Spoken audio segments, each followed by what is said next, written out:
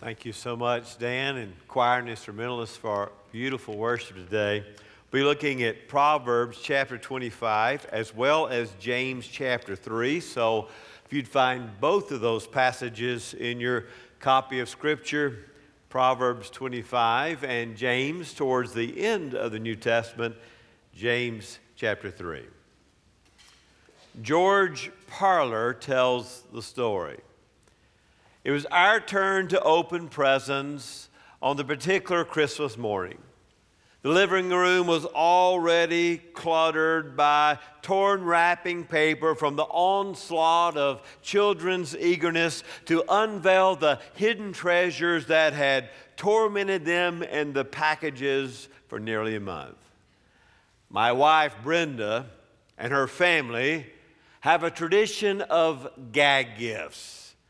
It always makes me a bit uneasy at Christmas, never knowing what form of embarrassment or shame I'm going to receive, what lies waiting for me thinly veiled under the wrapping paper. One of my daughters, Christy, was 6 years old, standing right in front of me. The excitement of the moment just beamed across her face. It was everything she could do not to rip into my presents and help her daddy open his. And finally, I came to the last gift. With my natural Sherlock Holmes ability, I declared this had to be the gag gift because it wasn't a matter of if, it was a matter of when. So let's get it over with. I'll open it up. They'll all have their laugh, and it will be over with. I ripped the paper off, and there it was, a toy airplane 2 inches long.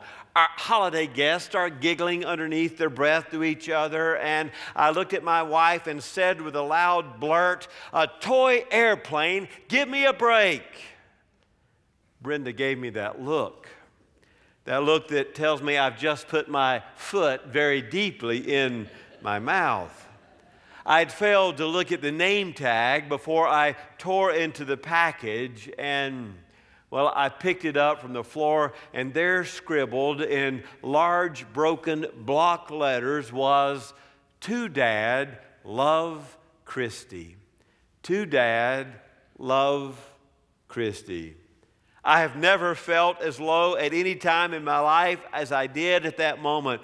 One of the most agonizing experiences in my life was to look down and see all the joy and excitement that had been on Christy's face had now been replaced with a total look of humiliation and embarrassment. She had taken her spending money she could have spent on herself, and she had purchased her daddy a Christmas present, and not just any Christmas present. She had watched me on the computer playing with flight simulators, and she knew I was fascinated with airplanes, and so Christy thought she had bought exactly the right gift for her daddy.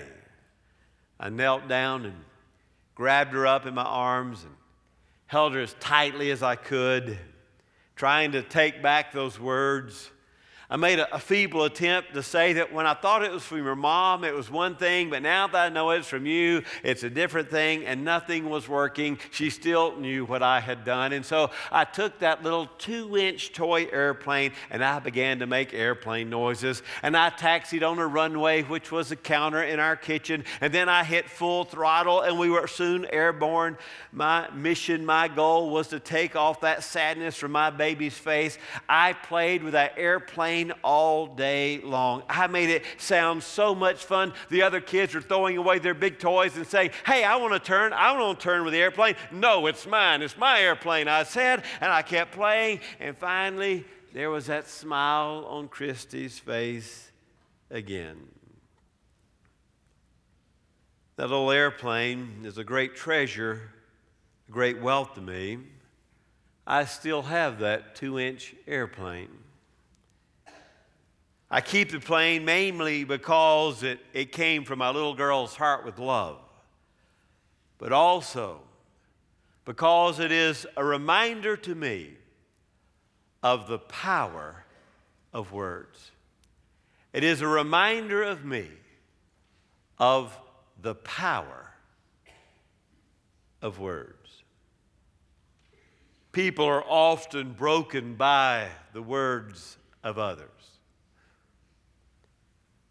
Have you ever pondered how many times, how many words you have carelessly uttered that have broken others? Do you hear yourself saying things that you wish you never said? And do you hear things that you wish from others you never heard? Words have, the writer of Proverbs is telling us, and the brother of Jesus in James, words have an unparalleled power in our lives.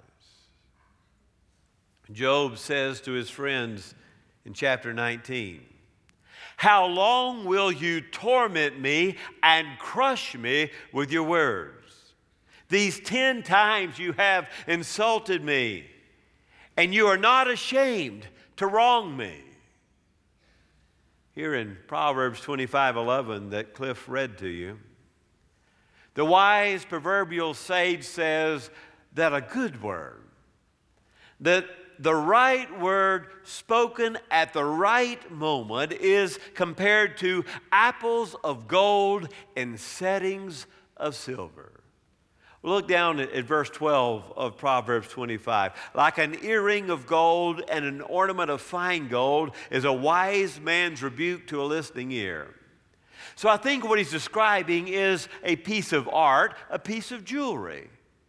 It's like gold formed in the shape of apples set in silver. Like the earring of verse 12, verse 11 is also a piece of art, a piece of jewelry. Like apples of gold in settings of silver is the right word spoken the right way at the right moment. Now turn over to James chapter 3. The letter written by the brother of our Lord. I want us to notice 4 things quickly about the tongue from the book of James. First of all, I want us to look there in James chapter 3 and verse 2. James 3:2. We stumble in many ways. If anyone does not stumble in what he says, he is a perfect man, able to bridle the whole body as well. James 3:2. Have you ever thought about this? What we say to others reveals more about who we are than it has to say about the person to whom we're speaking. What we say from our tongue, from our lips, says more about us than it does about the recipient of our words.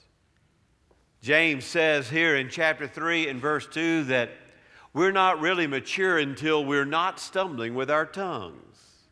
The word perfect there is the word of complete or mature. If we are to be mature followers of Christ, then we must watch what we say and when we say it and how we say it.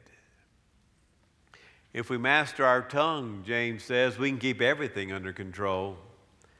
We might be able this morning to restrain our lust, our anger, our greed, but the brother of Jesus says, until we control our words, we are immature as followers of Christ.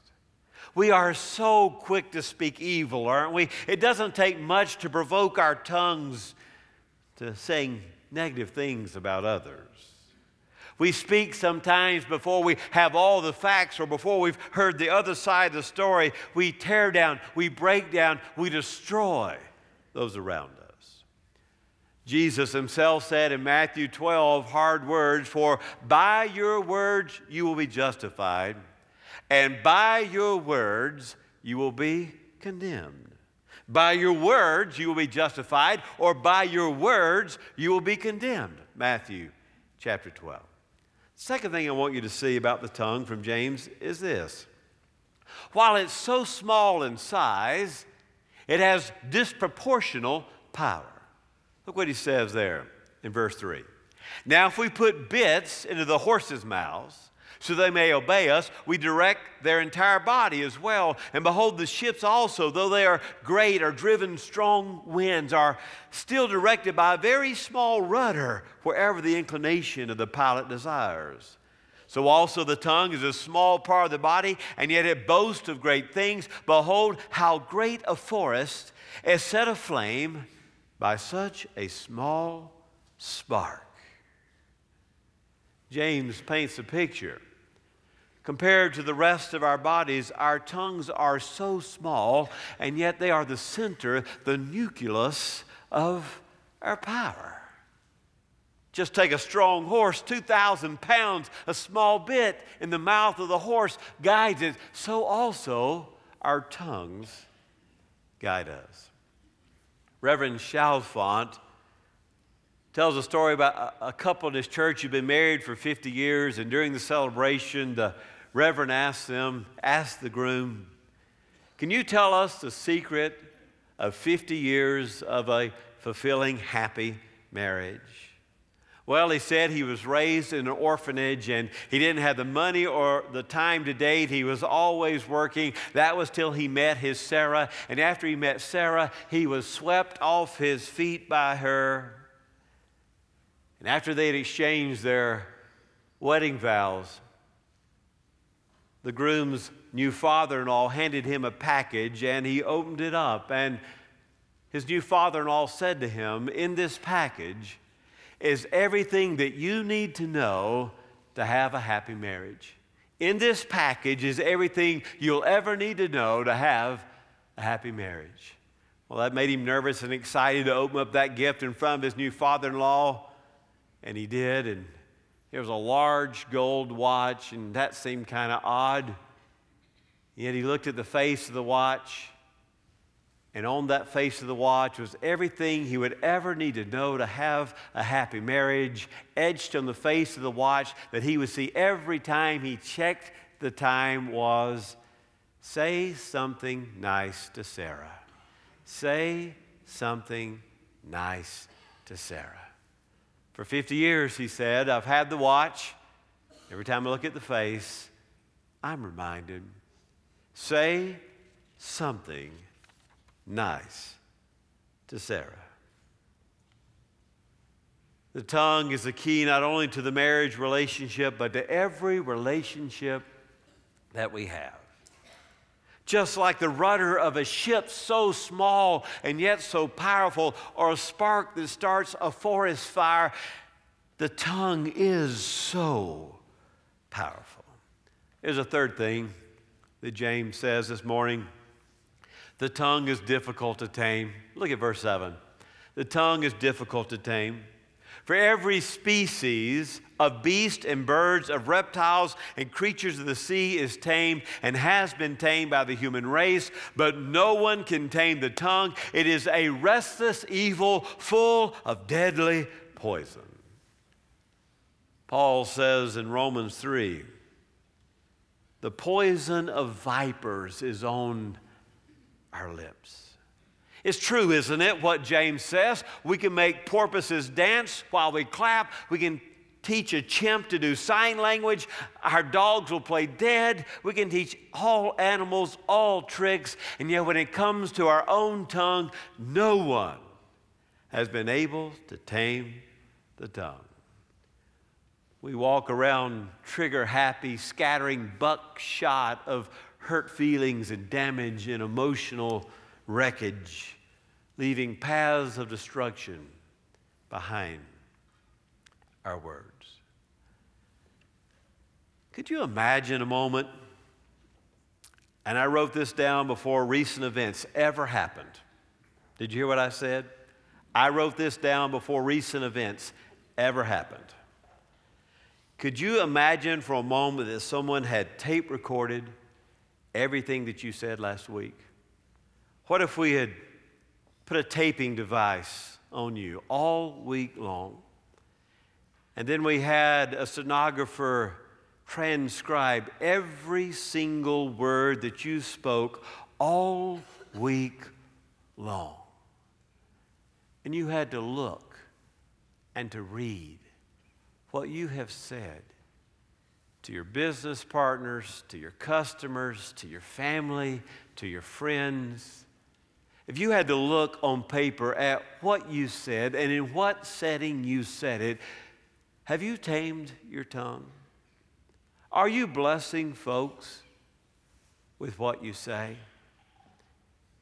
You know, the presidential election may very well be decided by destructive words uttered over a decade ago.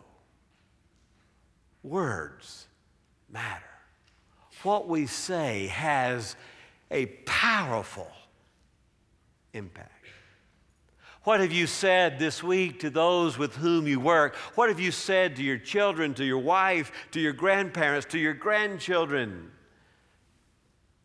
to your sibling? What have you not said? And why have you not said it? There's a fourth thing I want you to see.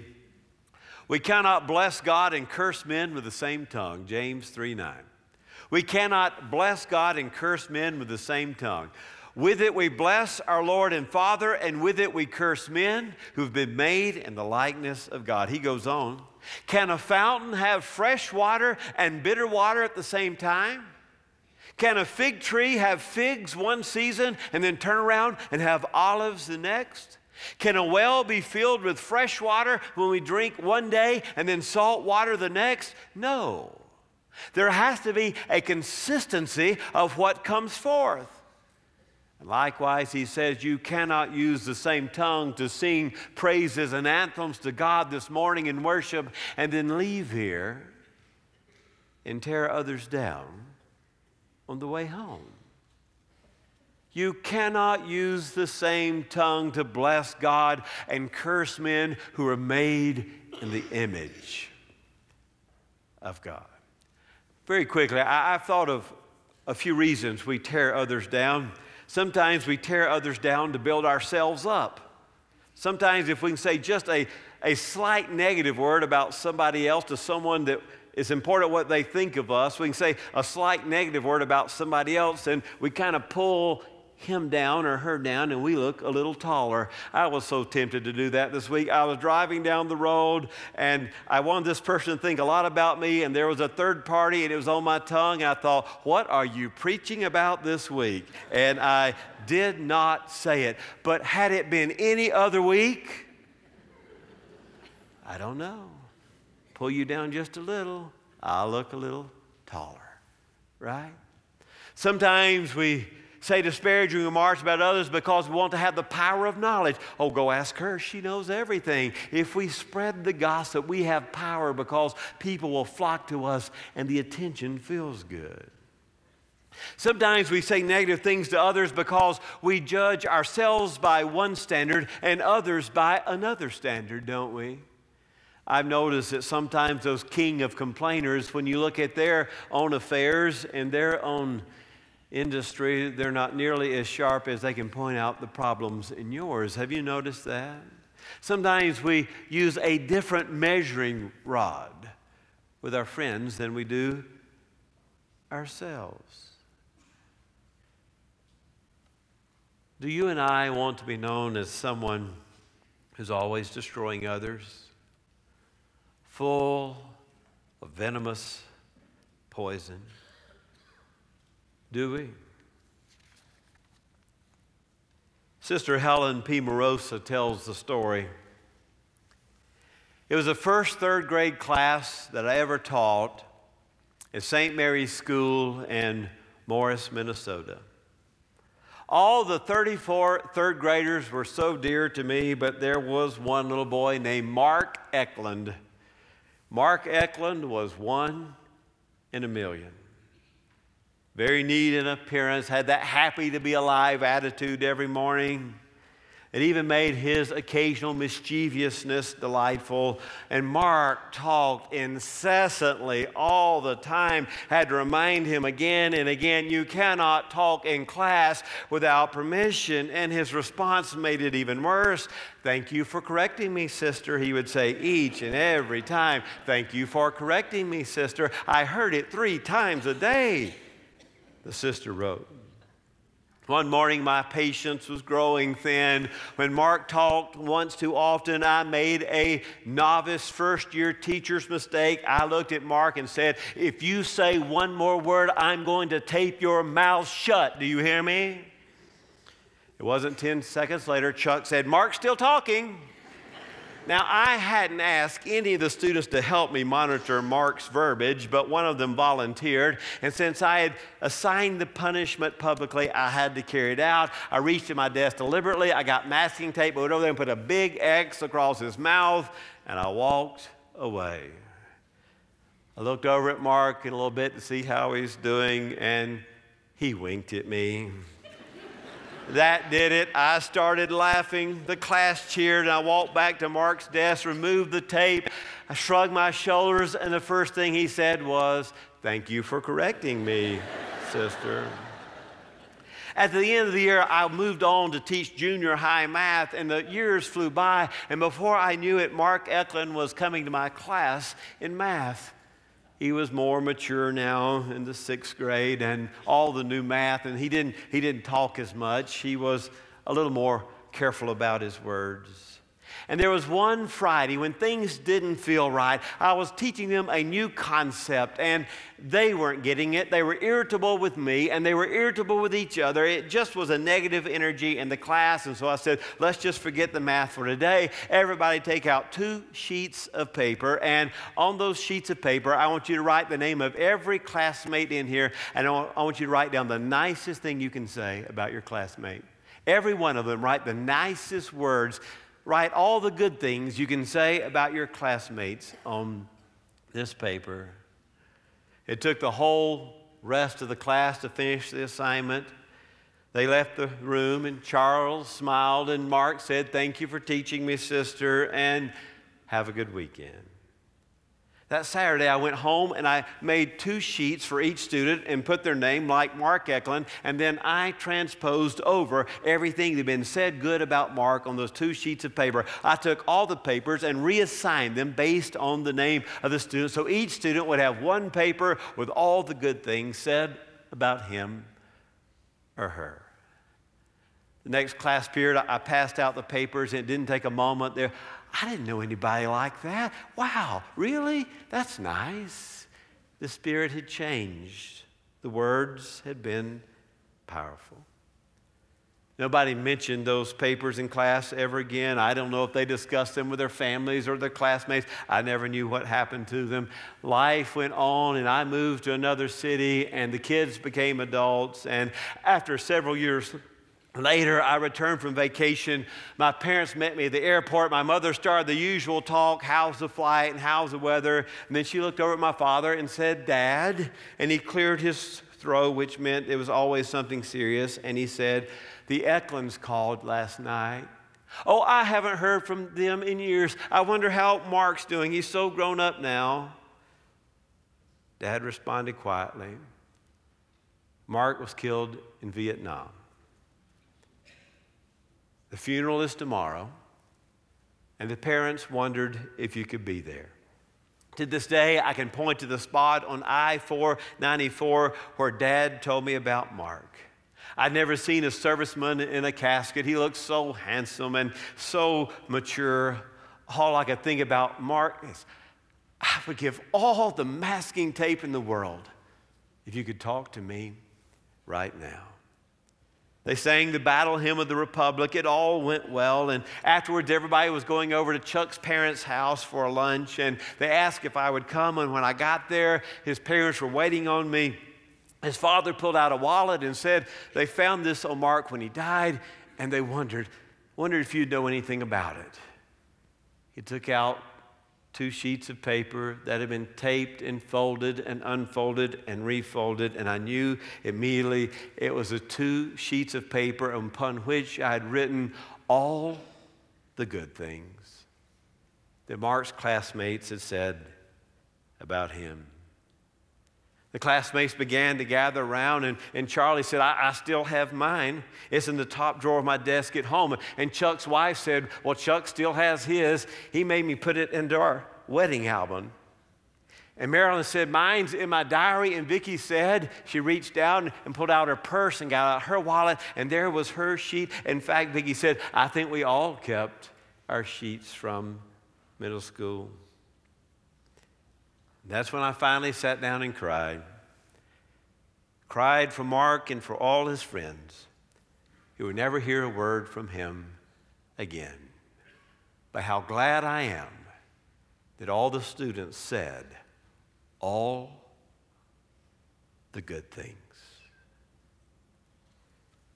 Jesus says,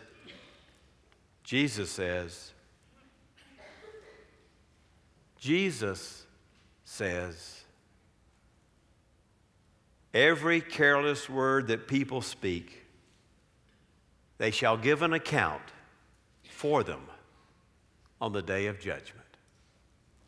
Every careless word that people speak, Matthew 12:36, they shall give an account for those careless words on the day of judgment.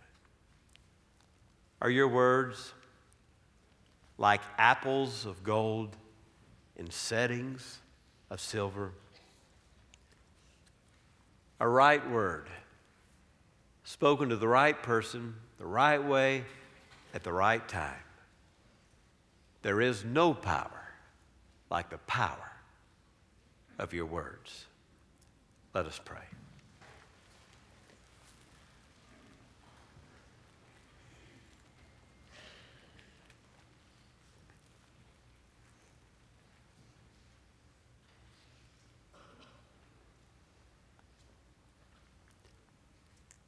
God, there is no word more powerful than your word. There was nothing until you spoke, let there be, and then there was. Your words called into being all that is, all that was, and ever will be. And then, oh God, when it came for a word to describe your Son putting on flesh, the Gospel of John, well, John writes, and the Word became flesh and dwelt among us. From the first book, the power of let there be, and from the Word incarnate, the Word putting on the flesh, the Word was with God, and the Word was God, till Jesus' own warning that we must be careful what we say. For by our words we are justified, and by our words we're condemned. Father, we thank you for those most powerful words that Jesus uttered from the cross, even as crucified, because he was saying it for us. Father, forgive them. They know not what they do. I pray this morning there's one who has never received that forgiveness from the crucified Christ, that today would be that day, and the word for them today would be the word of salvation, the word of forgiveness. Barbara, may there others who want to come, a single person, a family, be a part of this great fellowship. And Father, who among us today could leave this hour of worship not recommitting ourselves to making sure that what we say, that our words are like apples of gold in settings of silver. In the name of Jesus we pray.